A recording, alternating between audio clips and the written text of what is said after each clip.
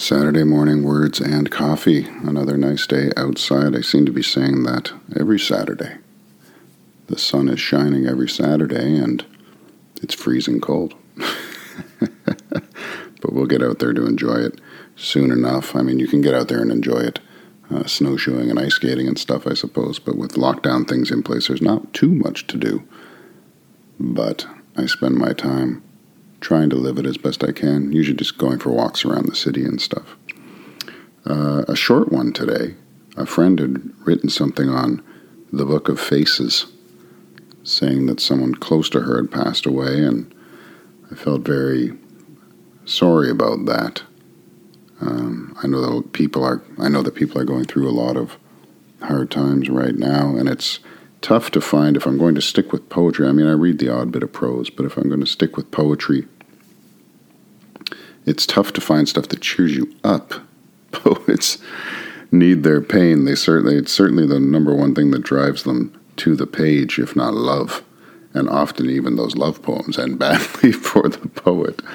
But the one poem about death is called Parting by Emily Dickinson, which I come back to a lot when I hear about the passing of someone or someone going through grief. It's not a particularly happy poem, but I think it has a certain ambivalence that I like. So I'm going to read that. It's very short, as a lot of Emily Dickinson's poems are. But I'm going to read that, and then I'll come back with a little bit of commentary and meditation while enjoying a coffee on a cold but sunny winter morn. So here is Emily Dickinson, Parting. My life closed twice before its close. It yet remains to see if immortality unveil a third event to me. So huge, so hopeless to conceive, as these that twice befell. Parting is all we know of heaven, and all we need of hell. And that's Parting. I don't believe that she titled it. She never titled, I don't think, any of her poems, although maybe a couple that she sent for publication. But most of her poems either have a number, which is strictly the editor putting that number there as a title, or something like a title, or the first line of the poem is taken as a title.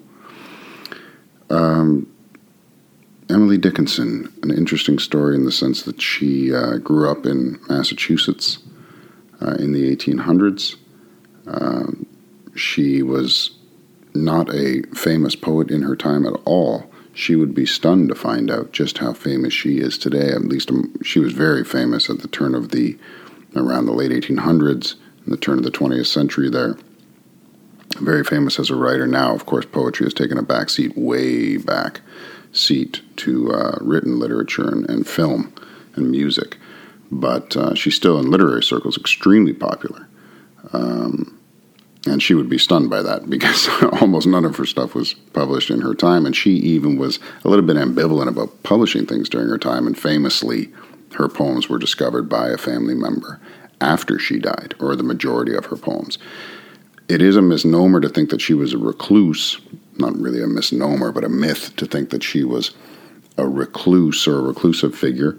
She did shy away from society in her later years when she died quite young, in her mid-50s, but she did shy away from societal trappings towards the end of her life, mainly to work on her art, or maybe she was just tired of people. But she did try and get a couple of poems published. She didn't work at it too hard, but it's also a myth to think that they discovered these poems and were like, oh my God, I can't believe Emily was a poet. That's not the case.